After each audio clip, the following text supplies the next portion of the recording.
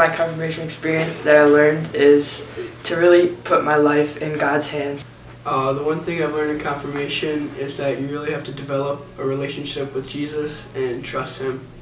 Through confirmation, I learned that in whatever we're going through, God has already won the battle. The past 2 years of confirmation has taught me how to grow with God and how much He loves me.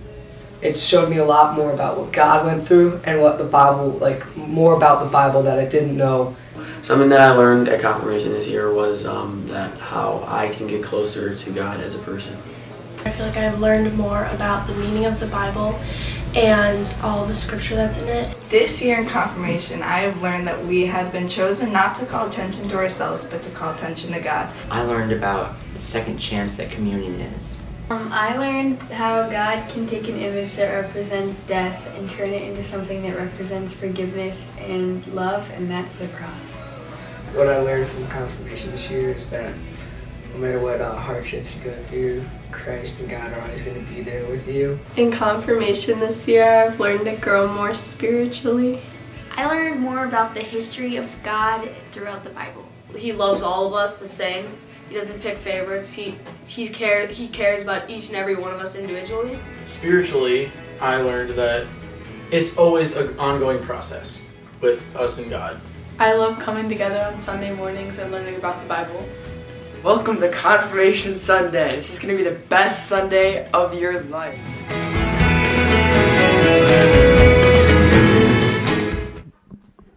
What a great group of students this year. It is my pleasure to welcome you to Confirmation Sunday. It is one of the best Sundays of your life, at least of this year. Yeah.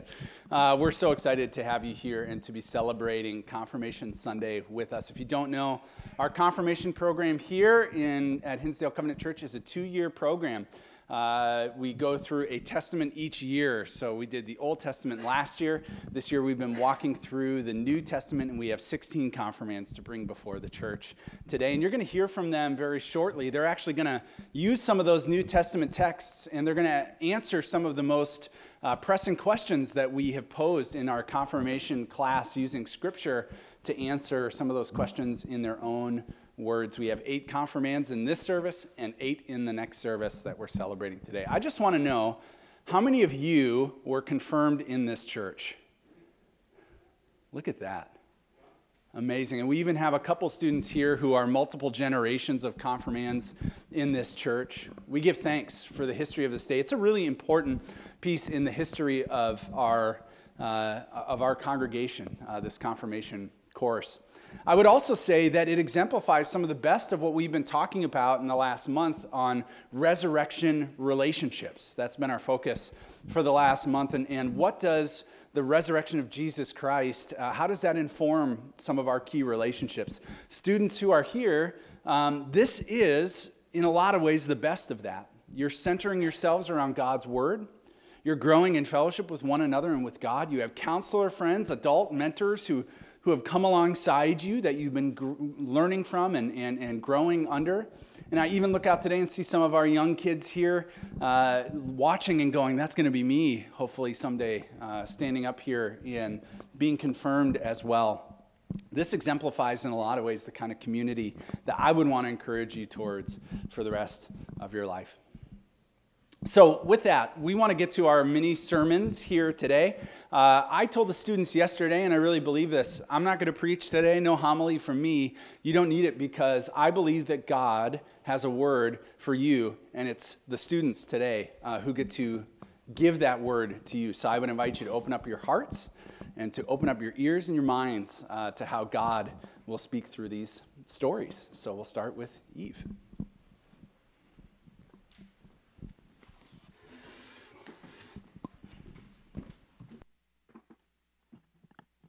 Good morning. My name is Eve Devonier. Today I will be talking about how do I mature in my faith. While contemplating this big question that I'm sure many of us have thought about, I was reminded of the time that my friends and I went to see the Avengers Endgame. For those of you who plan to but have not yet seen the blockbuster movie, you may want to cover your ears for a moment as I inform you of something very revealing about the plot. It made me cry 4 times. I was out with 6 of my close friends taking full advantage of a half day that our school had provided us. when I found myself literally weeping on 4 separate occasions. None of my friends ever noticed me, nor did I notice them, as they all had tears streaming down their faces as well. My friend Sasha must have been sobbing through half the movie, and this was her second time seeing it. Why the tears? Well, over a series of movies, I feel as though I know all of these characters very well. I am full of excitement, fear, and stress as they face event after event as they try to save themselves as well as the entire universe. Oh my, is that superhero really going to risk their own life for the good of others? Wow, how heroic they must be. The irony of the situation hit me when I was telling my dad, one of the very few people who did not plan on seeing the movie, about this film. We were driving to Flipside, a mere 10 days after Easter, and as I described the plot, I began to realize that the story reminded me of something else. A hero willing to take on the most brutal of challenges in order to face evil and make the ultimate sacrifice in order to save others. They stole this movie plot from the Bible. But if this is true, what does this say about me as a person, and my relationship with Jesus? Jesus has always been a very big part of my life, and I've always known and loved him. The story of Jesus dying on the cross in order to save me and any and all believers is a story that I've known as long as I can remember. And as far as I know, the story I based my whole life on.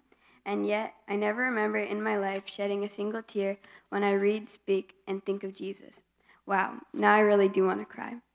In Ephesians 4:14-16, it says, "Then we will no longer be infants, tossed back and forth by the waves, and blown here and there by every wind of teaching, and by the cunning and craftiness of people in their deceitful scheming. Instead, speaking in the truth in love, we will grow to become in every respect the mature body of him who is the head, that is Christ.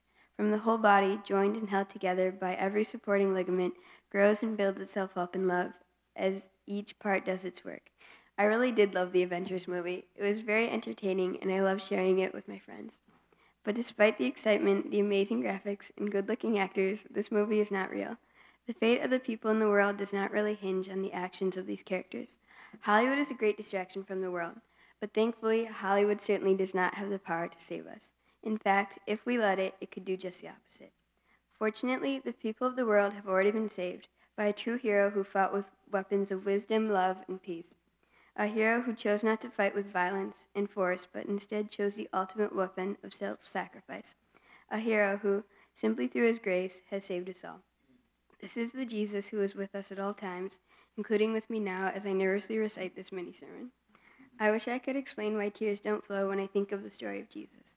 I wish on Easter Sunday I spent less time thinking of what to wear or what candy to eat next, and more time thinking about the amazing miracle of Jesus dying on the cross and rising from the dead so that we could all be saved. I wish I spent more time thinking about how Jesus wants to use us and use me as his messenger, rather than paying so much attention to the millions of messages I send and receive on my phone. But I take comfort in knowing that Jesus accepts my flaws and loves me even so. And I know I'm a work in progress. I pray that in time, as I mature, that Jesus takes up a bigger and bigger place in my heart.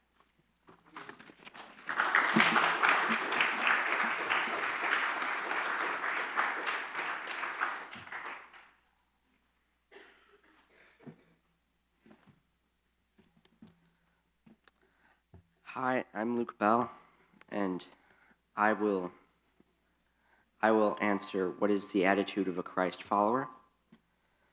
The passage I chose for my sermon was Philippians chapter 2, verses 5-8. It describes the mindset of Jesus and the way he thought about himself. It reads, "In your relationships with one another, have the same mindset as Christ Jesus, who, in being in very nature God, did not consider equality with God something to be used to his own advantage. Rather, he made himself nothing by taking the very nature of a servant, being made in human likeness, and being found in appearance as a man. He humbled himself by becoming obedient to death, even death on a cross." The verse starts by establishing that in any relationship you can have, the best attitude to have is that of Jesus. Whether you're siblings, partners, friends, classmates, or coworkers, Jesus is the perfect role model for how to treat people and think of them and yourself. At the center of of his mindset is humility.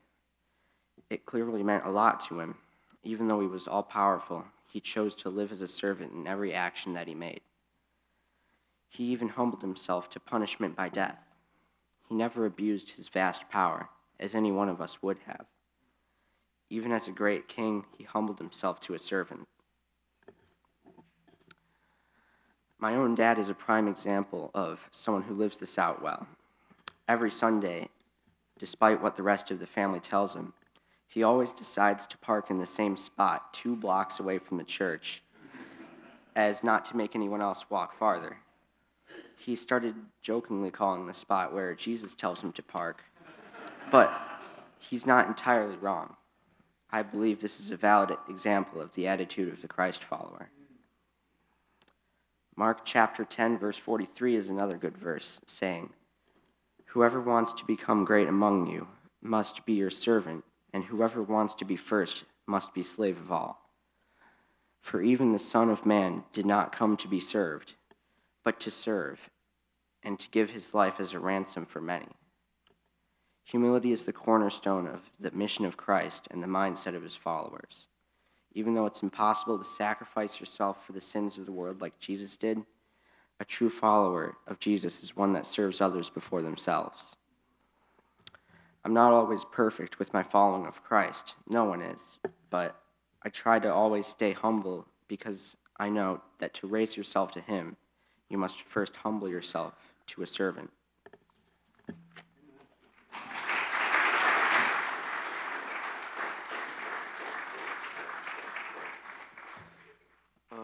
Good morning. My name is David Rico, and this is my mini sermon, What Happens After We Believe.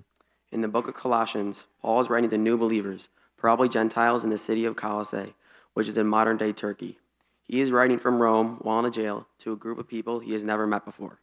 Paul, who used to be known as Saul, was widely known for killing and persecuting Jews.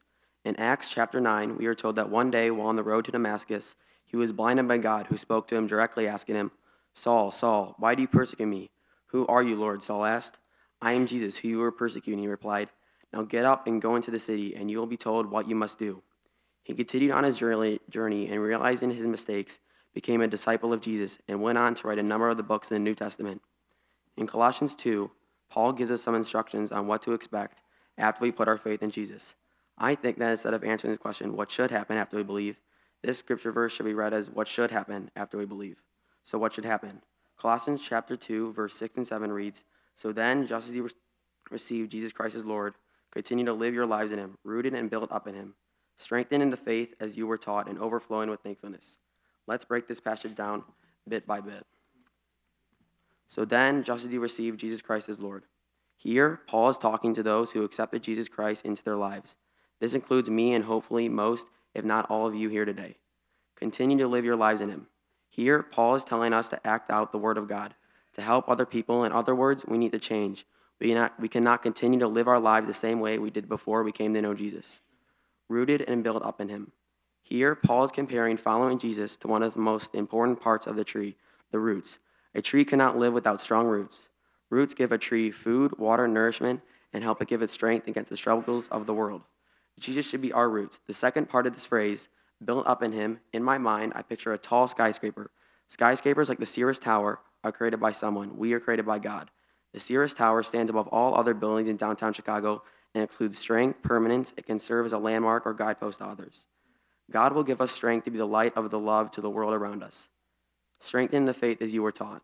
We can never be perfect like Jesus was. Thus, we all need to continue to learn, study, and listen to God through the Bible and through direction of gifted teachers around us. For me and my fellow students, confirmation was 2 full years of learning about the story of God throughout history and all the whys and hows of Jesus, how to be a good Christian, how to be involved in the Christian church, why Jesus came, and how God loves us enough to send his son to die on the cross for our sins. Overflowing with thankfulness. At the end of this passage, Paul is commanding us that after we believe, we need to continually give thanks to God for all our blessings. To do anything else would mean we are ungrateful. Unfortunately, I see people being ungrateful all the time, and I bet you do too. As Christians, we need to be grateful for all that God has given us. Finally, when I reflect on this verse, I am reminded of when I was baptized with my mom and my younger brother Johnny up at Covenant Point Bible Camp. I wanted to be baptized in order to feel more connected with the rest of my family and with God. While being lowered into and raised from the waters of Havgren Lake were nothing like what happened to Paul on the road to Damascus. Being baptized was a major milestone in my Christian walk that I will carry with me for the rest of my life.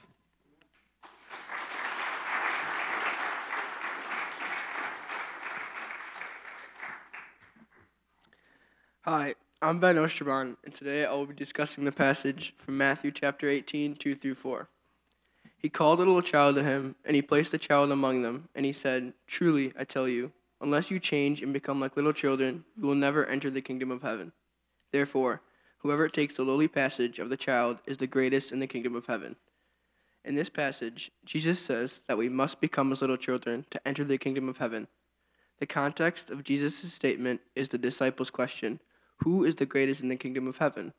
In response, Jesus called a little child to him and placed the child among them. And he said, "Truly, I tell you, unless you change and become like little children, you will never enter the kingdom of heaven."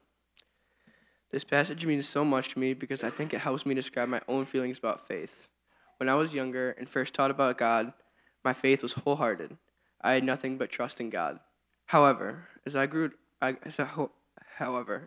older and learned other theories, I began to have my doubts. I didn't feel a strong connection with God anymore. As I learned scientific theories about the Big Bang, and I started to realize how many people in the world were suffering from horrible acts of evil, I started to distance myself from God. I couldn't figure out how to believe in something I couldn't see or touch. I started listening to people telling me that my faith was wrong. Luckily, I was able to go on a mission trip last year with my dad, my brother Jack, and some close family friends to an orphanage in Honduras. I love playing with these kids who had survived such hardships in their lives. Most had no parents. Some were mothers as teenagers, some of them special needs, but they all had the biggest smiles on their face, and they all had the strongest faith and trust in God. It brought me back to how I used to feel as a younger child in Honduras. It brought me back how I used to feel as a younger child. In Honduras, I felt that childlike connection with God again. Every morning and every night in Honduras, we would sit as a group and pray. One night, we were sitting on the steps of a beautiful church, and it was my dad's turn to give the nightly sermon.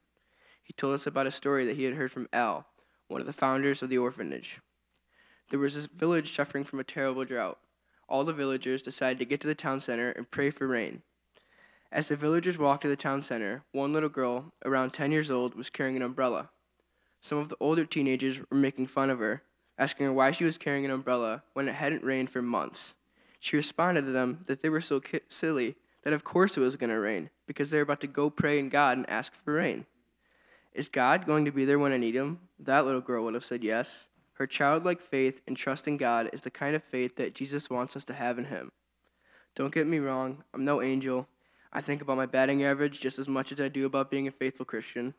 I like making people laugh a little too much, but I do like being in church. I do like saying my prayers. And I do think back on my time to Honduras, and I know that I want my faith to grow and be a big part of my life. When I feel my faith slipping away, I think about the story of the little girl carrying the umbrella, and I try to carry my faith with me in the same way. Like a child, we should come before God, fully trusting in him and fully opening to his love. Thank you.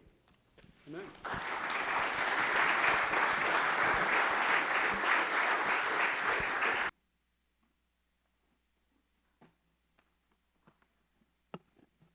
Hi, my name is Beatrice Schernstrom, and my scripture verse is from 1 John chapter 1, verses 5 through 7. And my question is, how do we stay in a relationship with Jesus?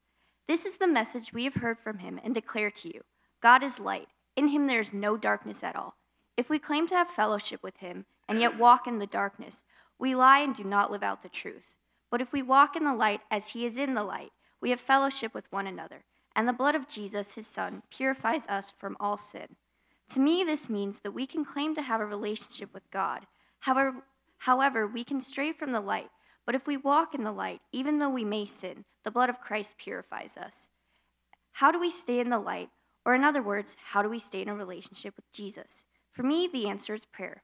I spent the first half of this year in Sweden, and without a youth group and the local church having less than 10 attendees every Sunday, I thought my faith would be quite strained. So I told myself that I should at least make an effort to pray more. and I decided that I'd do it in Swedish. Even though prayer is quite a simple act, it is powerful, and I felt that I became more connected to God and bettered my Swedish in the process. Every night I would pray, and because my Swedish ability wasn't phenomenal, it would be a simple prayer. I'd normally pray about what I was thankful for and then pray for a good day tomorrow. As time progressed, I found myself praying more, praying longer prayers, and praying more specific prayers, and speaking better Swedish. And during this process, I felt that I'd become more connected to God.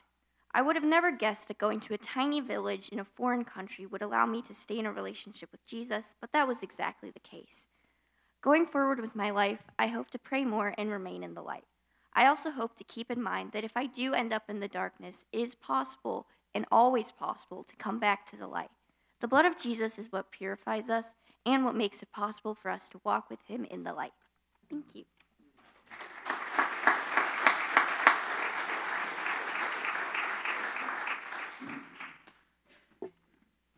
Hi, my name is Isabella Shu, and this morning I'll be talking about who deserves the glory in a society that seems to so greatly cherish worldly accomplishments. 1 Corinthians chapter 3, verses 5 through 7 states, "What after all is Apollos, and what is Paul? Only servants through whom you came to believe, as the Lord has assigned to each his task. I planted the seed, Apollos watered it, but God had been making it grow. So neither the one who plants nor the one who waters is anything, but only God who makes things grow. Apollos and Paul were evangelists that played a critical role in the development of the church, both passionate preachers who were fervent in the Holy Spirit. However, when people praised their work, they were quick to direct the praise to God. I'm proud of you. You should be proud of yourself. Those words have been echoed around every household and every school. I often heard those words myself, whether it be after a performance, getting a good grade, giving a speech, or essentially any accomplishment. These words are part of a culture that teaches kids our abilities stem from within ourselves, and that we should take all the credit for our successes. What I learned from the Bible is the opposite. It is crucial to accept that God is our creator, and that everything good on this earth comes from his power.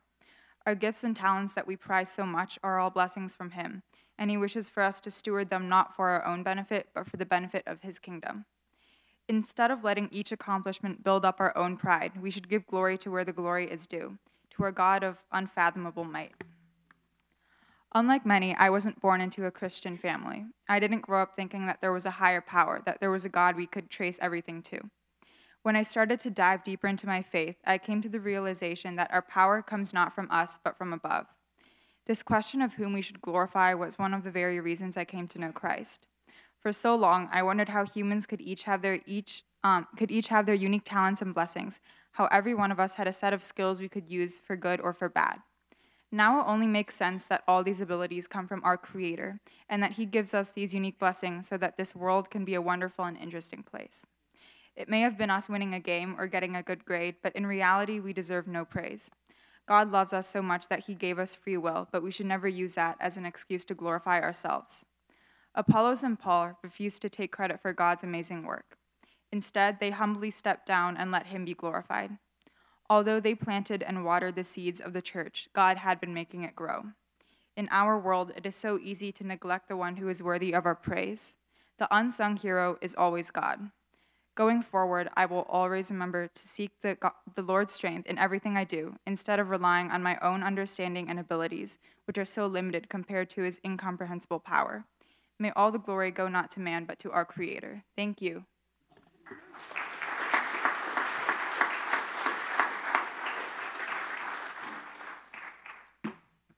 Hi, I'm Hannah Priester, and I'll be reading John chapter 1, 2 through 4.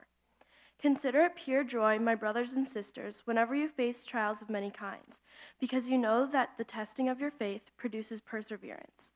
Let perseverance finish its work so you may be mature and complete, not lacking anything. So how do we face our trials? I believe that everyone will go through a stage of believing. I think that this question is a little tricky because I don't think that anybody will be able to face their trials of faith the same as someone else. But I think that everybody will be able to go back to God. When I first got into middle school, I believed in God and felt that he was keeping watch on me. But as time went by, I started to lose focus on him. I'd always get caught up in homework and with friends that I never spent enough time thinking about God. Then, at the beginning of summer going into 8th grade, I started a stage of life where I'd think about God, but I would question him.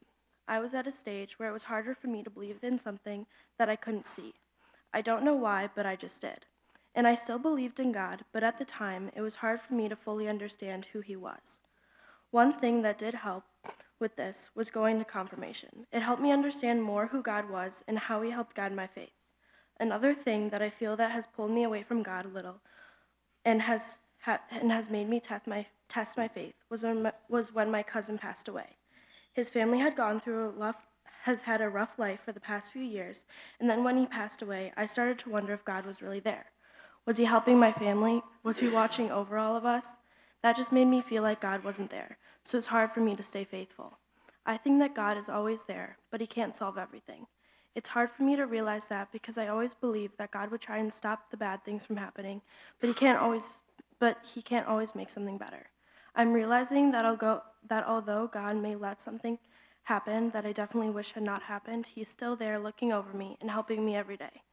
Right now, I'm at a tricky stage of faith, this tricky stage of faith, but I believe that in the future, I'll continue to feel God invite him closer to me in my life through the help of bad times, the good and bad times.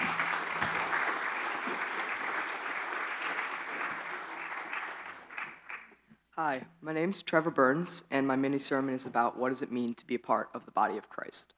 In Romans 12, 3-5, it says, "For the grace given me, I say every one of you, do not think of yourselves more highly than you ought, but rather think of yourselves with sober judgment, in accordance with the faith that God has distributed to each of you.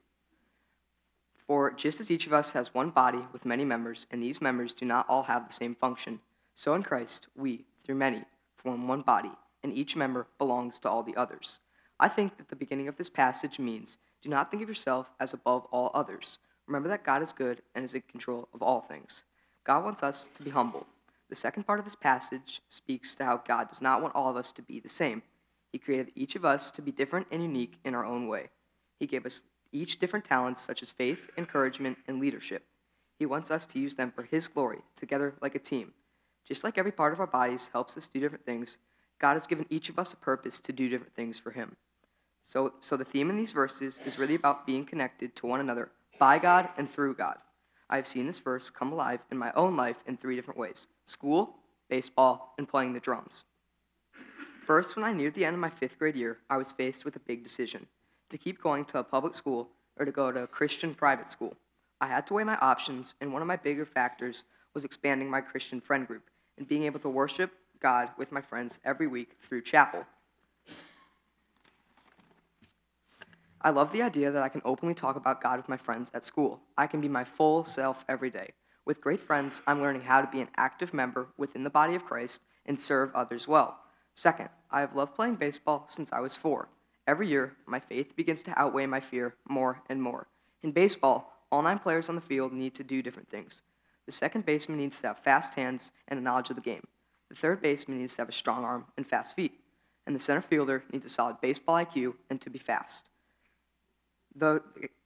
When each player uses their gifts to their fullest potential and backs up the right position, the team works well and wins. Playing baseball has helped me evolve in my faith journey and my understanding of what it means to be a part of the body of Christ. No one position is better than another. I respect what each player brings to the game and the value that God has enabled me to bring to the game, knowing that together we make a great team. Third, playing the drums gives me a chance to express myself. Have you ever played the drums or really watched the drummer during worship? He uses his whole body. When you play the drums, your right leg plays the bass drum at a different beat and rhythm than your right hand, which is playing the hi-hat at an in-turn beat with the occasional crash on the cymbal at just the right time. The whole body together holds the rhythm of a song in place, making one cohesive sound, and in the case of a worship band, all for the glory of God. This helps me see that in the body of Christ, when we all work together, when everybody does their God-given job, what some consider noise, God sees as beautiful. Going forward, I want to make sure that I live my life in a way that God is the head and I'm the body, along with the many believers around me. I want to be connected to him by reading the Bible more and staying active in youth group here at church. I want to use the gift of encouragement that God has given me to build up my friends, classmates, and my teammates on the baseball field in high school. I want to glorify God through music by hopefully being part of a worship band someday. I see that being a part of the body of Christ as a privilege, one that is earned by faith alone. We can all contribute in our own unique ways to this world because God has given us the power to do so. I'm ready and willing to serve. Are you?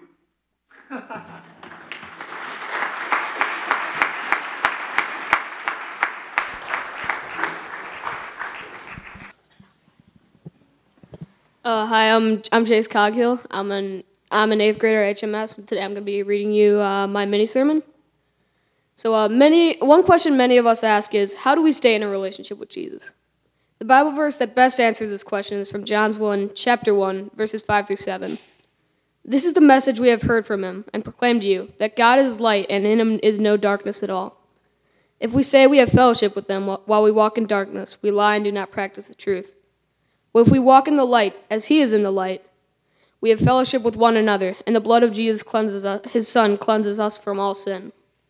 From this reading, we learn many things about our faith in God. We learn that God is completely pure and in no way sinful or unjust. We learn that he can be merciful so long as we are willing to admit to our sin. We learn that if we say we have no sin, we have lost our relationship with God and are lying to ourselves and those around us. Finally, we learn that those who proclaim to have faith in God yet walk in darkness do not practice the truth. However, none of these things answer the question, how do we stay in a relationship with Jesus?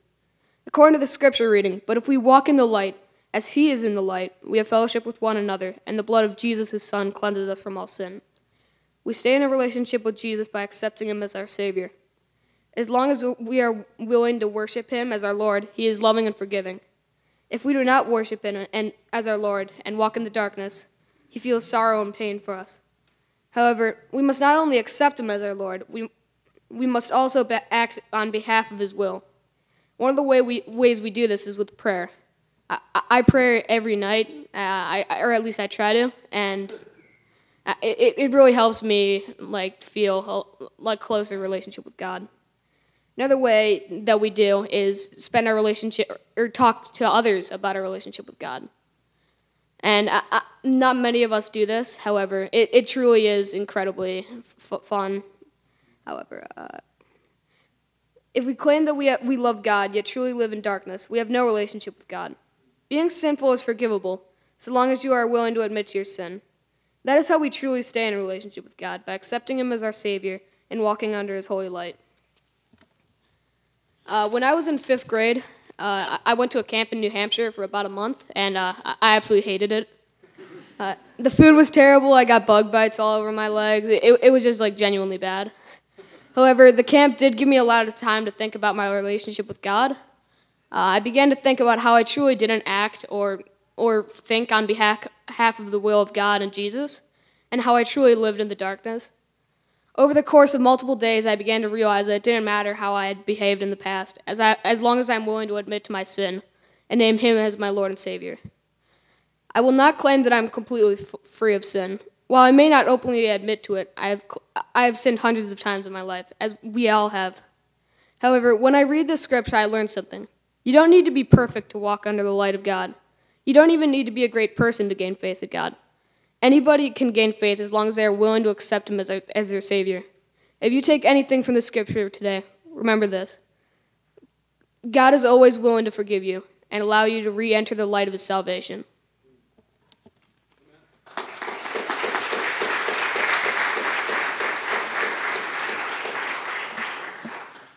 Good morning. My name is Sloan Goodwin, and my question today was, how does faith continue to bear fruit? A simple answer to this is to think of faith as a tree. A healthy tree has deep roots, a strong trunk, widespread branches, green leaves, and bountiful fruit. In order for a tree to continue to bear fruit, there needs to be the right soil, plenty of sunshine, water, and a good climate perfect for the tree. Faith is very much the same. Once a person finds God, they must find a way to grow and flourish in the proper environment. This would include surrounding yourself with other believers, finding a church community, reading the Bible, and praying and listening to God. I feel grateful that I've been going to this church since I was born. Even though my faith seed was planted 13 years ago, I continue to stay involved. I began at Little Limbs when I was 3 years old, and later this summer I'll be transitioning into High League with the high schoolers. I've made many strong relationships with counselors and leaders as well as people my age. In fact, many of my closest friends will be confirmed today or next year. The past 2 years of confirmation have taught me so much about my faith journey and how to grow my roots deeper into soil. The Bible verse I chose is 2 Peter chapter 1, verse 5 through 9. For this very reason, make every effort to add to your faith goodness, and to goodness knowledge, and to knowledge self-control, and to self-control perseverance, and to perseverance godliness, and to godliness mutual affection, and to mutual affection love. For if you possess these qualities in increasing measure, they will keep you from being ineffective and unproductive in the knowledge of our Lord Jesus Christ. But whoever does not have them is nearsighted and blind, forgetting that they have been cleansed from their past sins. In March, our confirmation group went on a CSM trip to help around Chicago. However, when Lars revealed our groups, I found that I wasn't with my friends. I got very nervous and only focused on having time when I should have been worrying about serving God and growing my faith with my counselor friend. As the day went on, I realized that even when I wasn't with my friends, I wasn't alone.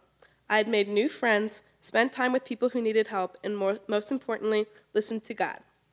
Everything falls into place when you have planted a seed of faith in Christ. It doesn't matter what time or place you accept God into your heart. To answer my question from earlier, how does our faith continue to bear fruit? After my seed was planted, I intentionally deepened my relationship with Christ and bear the fruit of his work and love in my life. For everyone who hasn't planted your seed, it is not too late to walk with Christ. You can still learn to grow, flourish, and bear the fruit of God. Thank you.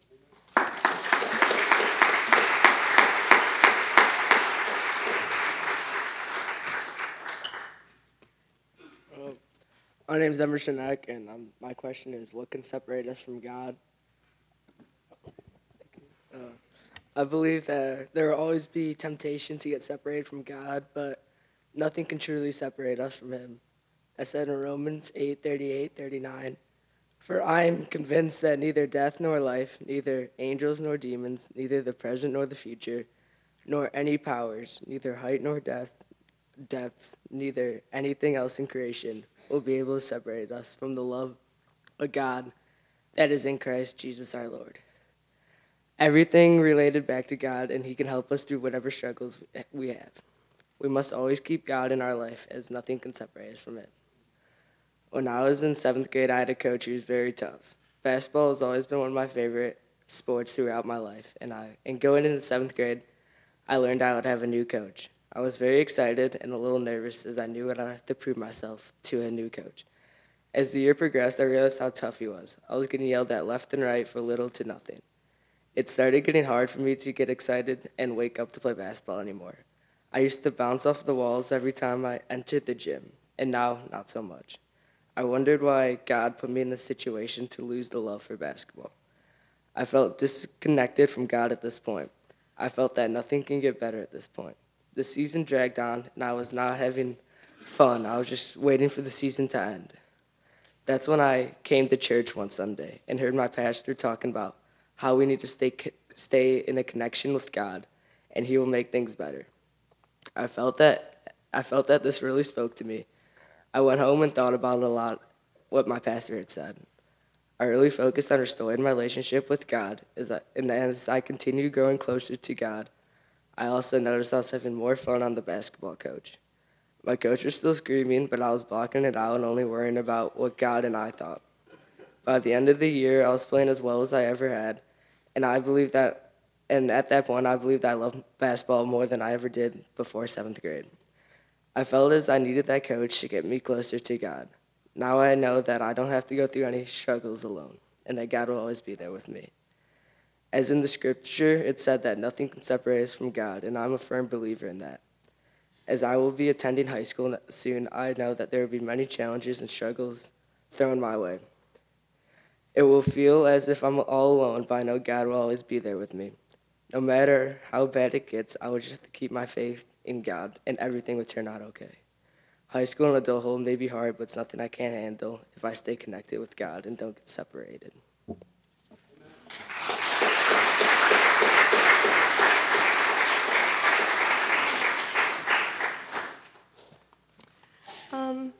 Hi, my name is Ruthie Olson, and today I'm here to talk about how we should face trials. In James 1, verses 2 through 4, it says, "Consider it pure joy, my brothers and sisters, whenever you face trials of many kinds, because you know that the testing of your faith produces perseverance. Let perseverance finish its work so that you may be mature and complete, not lacking anything. In other words, trials help you to have a deeper connection with God and to develop a deeper trust with Him. It is important to remember that no matter what you face, God is there, and that you can look to Him through scripture, prayer, and fellowship with other believers for guidance and strength. One of the trials that I face is the fear of failure. The fear of failing prevents you from being able to answer the simplest question. For you are afraid that the minute the wrong thing comes out of your mouth, you are instantly judged by the people that witnessed your failure. I've experienced this many times, so I often resort to sitting in the back of the classroom and never speaking. But looking back on this subconscious habit, I came to realize that without failure, I have no chance to succeed, because I've never taken the chance to try. I feel like the perfect example of this would be math class. I never understood math, and I was always too afraid to ask for help. My fear led me to be behind the rest of my peers throughout late elementary school, all the way until 8th grade. It was only then that I knew that if I did not try to catch up, I would be behind. So I spoke up for myself, and to this day, math is one of the easiest classes I have. I feel that through facing the trial of fear of failure, I can become stronger with God's help. Another trial I face is the trial of dealing with siblings. It is one of the hardest things by far I've ever had to do. The minute that kid is born, they don't just hand you a book of instructions in order to understand that sobbing child who is always spitting up and has an odd smell. No, they just expect you to be able to tolerate the screaming. I have 2 siblings, 2 younger sisters, who have done their fair share of making my life a living nightmare. And I'm not saying I'm a perfect child either. I feel that the birth of them has changed me so much, though. I cannot go into a public place with them without having a little heart attack over where they are.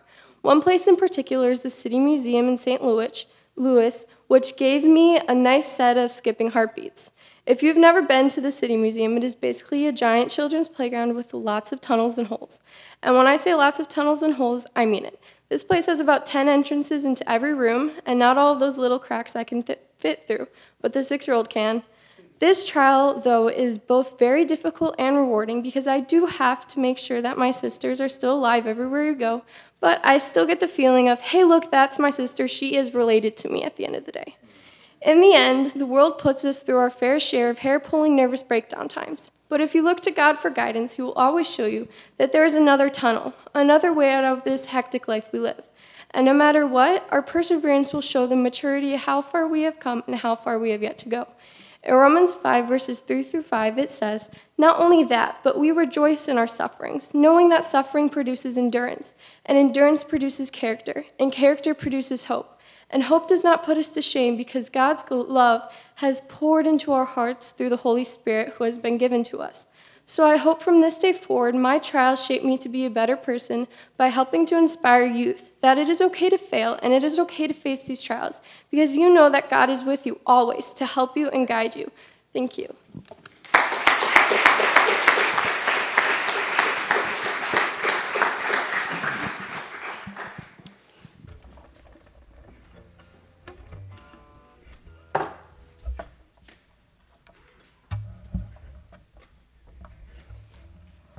Good morning. I'm Grace Van Hoody. How should we face trials is a major question everyone asks when they're trying to figure out their faith story. From the text James chapter 1, verses 2 through 4, it says, "Consider it pure joy, my brothers and sisters, whenever we face trials of many kinds, because you know that the testing of your faith produces perseverance. Let perseverance finish its work in you, so you may be mature and complete, not lacking anything." James was a follower of God. At times, he was facing trials of his own. He was told that he could not think, "God is tempting me," or that he was put in a situation to be punished. Instead, he was told that every good and perfect gift was from above, coming down from the Father. Throughout the story of the Bible, we learned that every situation he was a part of was guided by God, and God was not leaving him when he was facing trials. The book of James was told to show everyone that our lives is a gift, whether it's good or bad, because God wouldn't put us in a situation that we couldn't handle. Many times, people are guilty of questioning God's ways, and I know I have done the same. This past year has made me question how God was working in my life and why I was dealing with many troubles. Little did I know that I'd have a setback early on, and it pushed me to have a new outlook on life. Just 3 months ago, everyone at school knew me as the crazy girl who was wearing shorts in the middle of January, or just as the girl who had a purple leg. During this time, barely anyone knew what was going on in my life or the story. In October of last year, I was diagnosed with CRPS, chronic regional pain syndrome, which was a very rare neurological disorder that sends alarming and painful signals to my brain when nothing was wrong. It was basically attacking my leg. As early as June of 2018, we first noticed something was off, but we only thought it was a weird sunburn, so we didn't do anything about it. I started to feel pain in August, and we didn't know what to do. Every week, I was tested for something else, but everything showed up as normal. I had ultrasounds, x-rays, blood tests, and MRIs, but nothing seemed to come up with the diagnosis. It wasn't until after 2 months of searching that we finally found a diagnosis, CRPS. We were told that since I got diagnosed before major symptoms were appearing, that I'd end up being okay. I was placed into Shirley Ryan Ability Lab 2 months after I was diagnosed. But within the first 2 weeks of treatment, my pain was getting worse. I had to quit swimming, the sport I loved, and I had to focus on getting better. But it broke my heart. I started to question why all this was happening to me and if I deserved it. I was questioning God and why I was put in these situations. I thought that things would never look up, but they only got worse. In January, I had a flare-up, which caused me to lose my ability to walk and to wear pants. My sensation to everything touching my leg would leave me in tears. I became distant from everyone I knew because I didn't want people to think of me as the sick girl. I never told anyone what was truly going on in my life during those times because I thought that people would look at me differently. I closed myself off from everyone at first, but I could tell it wasn't helping. I started to give up after my nerve block didn't fix anything and it was spreading to other parts of my body, on my arm and on my other leg. I grew so negative towards everything in my life and I was so sad. I couldn't find anything to keep me pushing through and I had some very negative thoughts. I had heard so many stories about people who had the same disorder, but they never got better. And I thought I'd be one of them. I knew from the very beginning that there was no straight cure for this, and it'd be a tough road. But I was never prepared for people claiming that I was faking at school, or the nights I cried myself to sleep because of pain, or even when I wasn't able to fall asleep at all. I started to talk to my friends about what was going on in my life because no one understood what I was going through, and I just needed to let it out and talk to someone. Once I started talking to people I trusted, I felt as if a weight was lifted. Just talking about it made me feel better, so I started to pray to God more than normal, talking and telling him everything that was going on in my life. I would tell him about everything that was happening, and I told him that I'm going to stay strong and not give up. Once I was open to everyone, I started to see a change, not only in the way I felt, but the way I looked at this whole situation. Then I started to see that there was a point in going to treatment and seeing all my doctors. I didn't want to be stuck where I was. I wanted to walk again. I started to have perseverance and wanted to get better, not just for me, but for God too. I knew that he didn't put me in this situation and with this disorder to knock me down completely, but to give me a setback that would prove that I'm able to push through every situation I'm in because of my faith in God. Just like James, I learned that every situation I'm a part of is guided by God, and God was not leaving me when I was facing this really bad trial. I believe that everything in my life is a gift, even if it's helpful or a trial, because everything that tests my faith produces perseverance in who I am. After being on crutches for 2.5 months, I was finally able to walk. I thought my life was back to normal, so I wasn't being as cautious about my leg like I should have been. I finally felt like a teenager again, but it took its toll. After a month of being able to walk, my pain increased again, and I had another flare-up, like I am right now. I now understand that I'm not a typical 8th grader. I can't do typical 8th grade things, but during that month of walking, I finally felt free. I know that my journey with this disorder is not over, but my perseverance will continue, and I will fight, so I can get back to that feeling of being free. Someday I will be pain-free, and I will have let perseverance finish its work in me so I may be mature and complete, not lacking anything. I know that many more trials will be put in my way, and I now can say that I'm able to face any trial or trouble in my life and ahead of me because of my faith in God.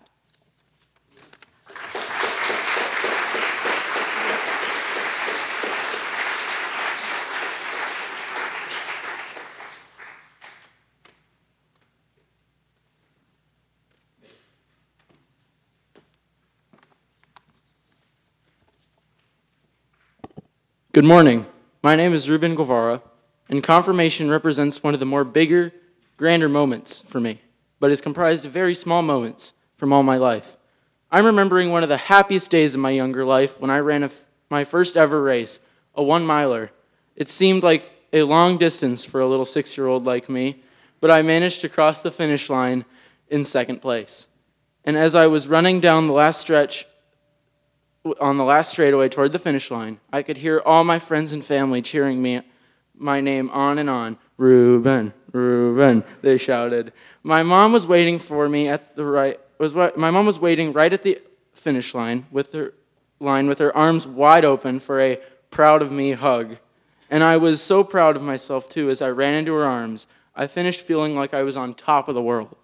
1 Corinthians 3:5-7 says, "What then is Apollos? What then is Paul? Servants through whom you believed, as the Lord assigned to each. I planted, Apollos watered, but God gave the growth. So neither he who plants nor he who waters is anything, but neither he who plants nor he who waters neither he who plants nor he who waters is anything, but God gives the growth." To me, this scripture is telling us that in every short story of our lives tell, every word that comes out of our mouths, they point to God, for his glory alone. Not so that people would praise or follow Apollos or Paul, but so that they would follow Jesus. Their lives, their testimonies point to Jesus. You know, I've had a lot more successes in my life since that 1-miler second place race. I've done well in school, in sports, and I've been recognized in leadership. I've also managed to mess a lot of things up. I've failed. I've hurt people around me. I've tried really hard and not won games or lost at races. And the thing is, when I've done well, it's easy for me to take the glory. I'll cheer myself, even feeling really proud. And the opposite, when I've failed, I'll feel totally crushed. I'll shout my name, but this time in disgust. But in Scripture, we see that Paul states, "I planted the seed," meaning that God gave you the ability to do anything and everything. He then later says, "Apollos watered, but it was God who gave the growth." So there are 3 parts to the path to glory. You start with some natural abilities given to you by God. You train or practice for that upcoming chance that you might achieve glory.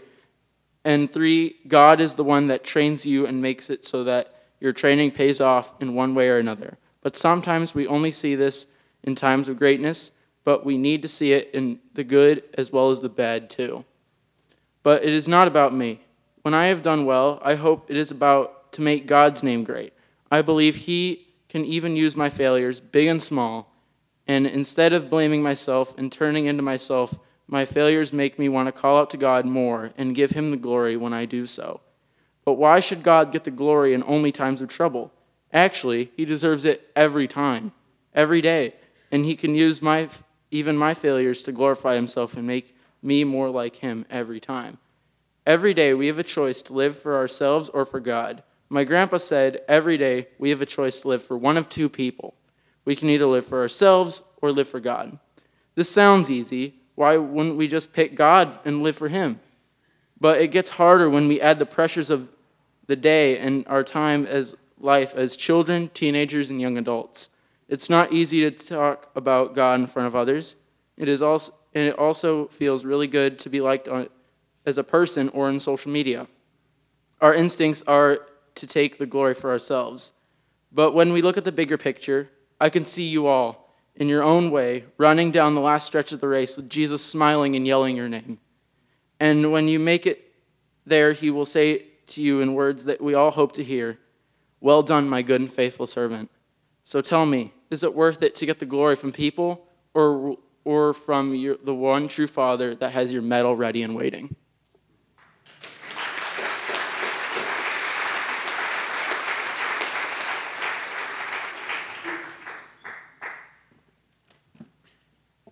Good morning, congregation of Hinsdale Covenant. My name is Charlie Wideman, and as I affirm my faith through confirmation, one question I have is, what does God have in store for us as our mission? What is our purpose through God? I think that this is an interesting question because most of us are stuck in patterns of habit or laziness that are reaffirmed by our society. We may go to church every few weeks, go to school and do homework, and work at our jobs to move up into a senior position, instead of truly focusing on God and his mission. Daily, I spend too many hours on video games, texting my friends, or watching pointless YouTube videos. I've been stuck in this void of normalcy, not really making an impact that people remember as something done through God. Matthew 28, verses 18 through 20, show me how I should live my life, how I should break out of the cultural norm. Then Jesus came to them and said, "All authority in heaven and on earth has been given to me. Therefore go and make disciples of all nations, baptizing them in the name of the Father and of the Son and of the Holy Spirit, teaching them to obey everything I have commanded you.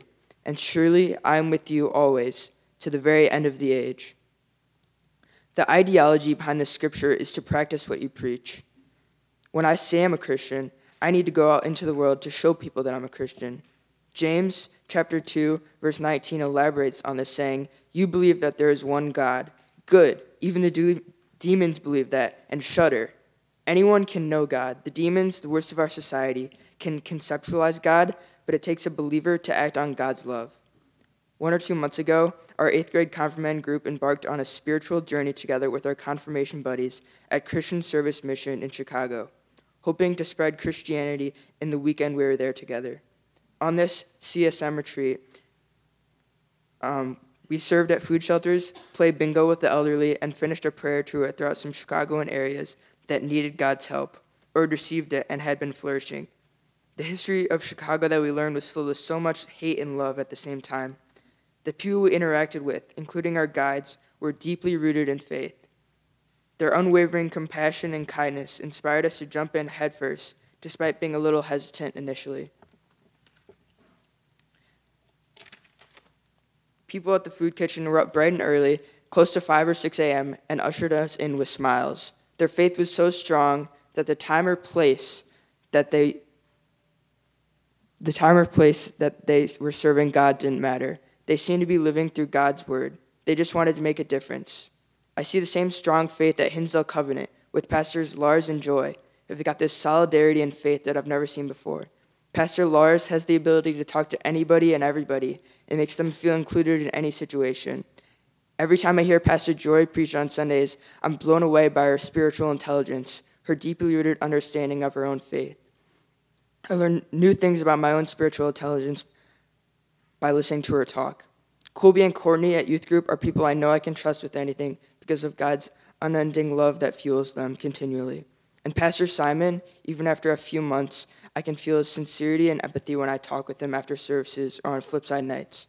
Our leaders are Christians practicing what they preach. Our mission as evangelical Christians is to live through the word of the Lord, putting God's word into action. Hebrews 4, verse 12 says it best, "For the word of God is alive and active, sharper than any two-edged sword, piercing even to the dividing asunder of soul and spirit." This Christian superweapon that we hold, the gospel, the good news, is something that I need to arm myself with and use to my greatest advantage. What's the point of having this all-powerful superweapon, the Bible, and not using it? Living God's word means being a steady, redeeming presence to those people in your life who need God's love. Be the conduit between God's love and a sinner. Make someone light up with joy after a kind act. Volunteer somewhere. Look through someone else's eyes to see what they're experiencing. Just put a smile on someone's face. That's all God's asking for. Don't worry about judgment or getting nothing in return because Jesus is always with you. Jesus said it best in Matthew 28, verse 20 as, "And surely I'm with you always, to the very end of the age." I know in my faith story coming up, I need to make sure to keep God in the center of my life so that I can be that type of person for others in my life. I need to put away the distractions and let God fill me up. Too often I find myself distracted by these mundane things in life. If I act on the word of God in my day-to-day life, I can share Jesus with all the people of the earth. I will use this superpower known as Scripture to make God's presence known around the world. Let's go out in peace to love and serve the Lord and complete our mission as a follower of Christ.